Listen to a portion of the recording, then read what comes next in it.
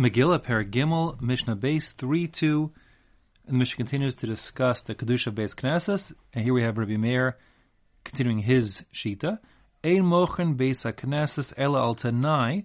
One may not sell a shul unless it's stipulated on condition that Shim Yirtzu Yachzeruhu, that if the seller wants, he can reclaim and re-get back his Beis Knesses. Div Rabbi Meir. That's Rabbi Meir Shita. So Rabbi Meir holds, as we saw in the previous Mishnah already, that the Kedusha never fully leaves the shul. And that being the case, first of all, we said in the previous Mishnah that you can't even sell the shul from Rab to Yachid, from a community to a single person, because it's Kedusha still there, and it's sort of you're diminishing the potential Kedusha in actuality is being reduced because there's no minion there, etc. Here he says more than that. He says beyond just the actual loss of Kedusha, there's also the issue of bizayon, of disgrace to the Beis Knesses. That is to say, when a person says, I'll sell you the Beis Knesses, even for a permitted purpose, and he says, so long, farewell, never see you again, Beis Knesses, that in and of itself is a genai, like a disgrace to the Beis Knesses, because it expresses that the people who sold it don't really care about the shul. And therefore, Rabbi Meir requires that they put in a stipulation that they could get it back if they want to, which signals that sort of they're sad to see it go and sort of want to reserve that right.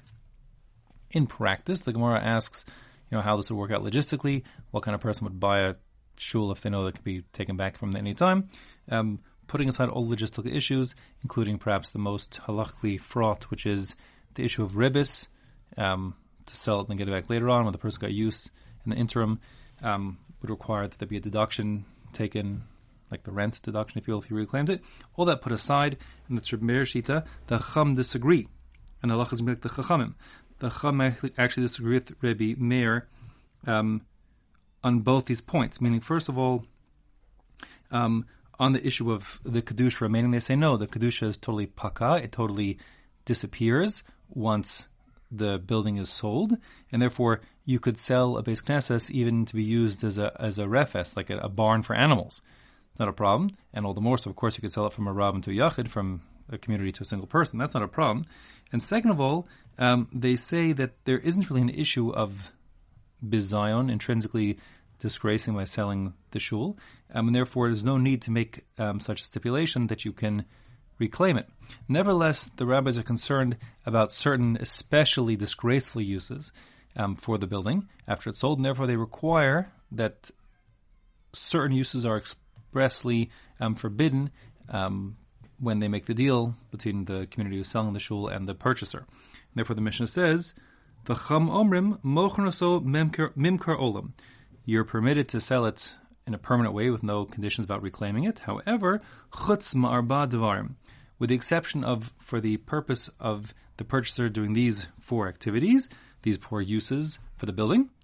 The first is la merchat, to be used as a public bath. This is where people go to sweat, etc., and wash themselves. So a bathhouse is sort of a stinky, undisgraceful place and not appropriate use for converted Beis Knesses. Vilaburski, second of all, a tannery. Tanneries smell terrible. Animal feces is used in the tanning process, and it's just generally considered to be like a low and disgusting job industry, and therefore inappropriate use for a Beis Knesses. Third of all, Villa Tevila, to turn it into a mikvah, like a big bor mime for people to go into. Fertame, again considered to be a disgraceful use, and therefore inappropriate to convert a shul into a mikvah, a Tevila, which is a mikvah. And finally, Uleveis Hamayim, literally means like a water place, a house of water. There are two approaches to the Mefarshim what this is talking about. The first is basically a laundromat, where they used incoming water and they use it to scrub and scour their clothing. That's considered to be stinky, smelly. They may use also like urine and stuff to remove stains. And in general, it's just, it gets fetid and smelly and everything else. So it's not appropriate. Other pshatim say Beis Hamayim refers to like basically a communal urinal, place to urinate. Of course, that's disgraceful. And therefore the rabbis require that these four specific conditions, like uses, are forbidden when you're doing the sale. But other things like using for a storehouse or for like a barn would be permitted. Gemara also cites, Tosfos cites, that like plant grain where the Beis Knesses was is considered also like a disgraceful use for the building. At all events, while the halacha is like the Chachamim, And in fact, the Shulchan Aruch paskins, like the Rambam, that if the Shivei Tuvei Ir got together, B'mamad Kol Ir, if the 7 authorized representatives of the town got together with the entire community who ratified unanimously their decision, they could even sell their Beis Knesses for one of these 4 things. Rabbi Yehuda Omer, Mochen Oso L'Shem Chatzer. Rabbi Yehuda disagrees on 2 fronts, and he says, no, you have to sell it L'Shem Chatzer, stipulating this is going to be used just as like kind of an empty lot, someone's backyard or something. V'lokeach masha yirtze yaseh, and then whatever the purchaser decides to do with it, that's his problem. So really, and that's his prerogative, more than problem, his prerogative. So really, there's 2 points on which Rabbi Yehuda is disagreeing with the Chacham. He agrees that the kedusha is paka; it removes totally, but he holds nevertheless, it's inappropriate at the time of sale to stipulate even things like being used as a barn for animals. That's considered to be disgraceful. So therefore, you don't stipulate anything at all. Rather, he says, so his kula is you could use it for any purpose, even for a bathhouse, etc., but just don't speak it out.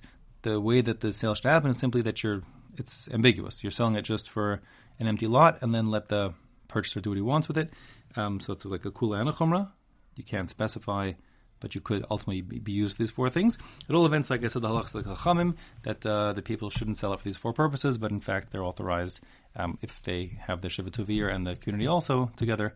Even that, Pasuk Shulchan Aruch would be, although maybe not nice, halachically effective and doable.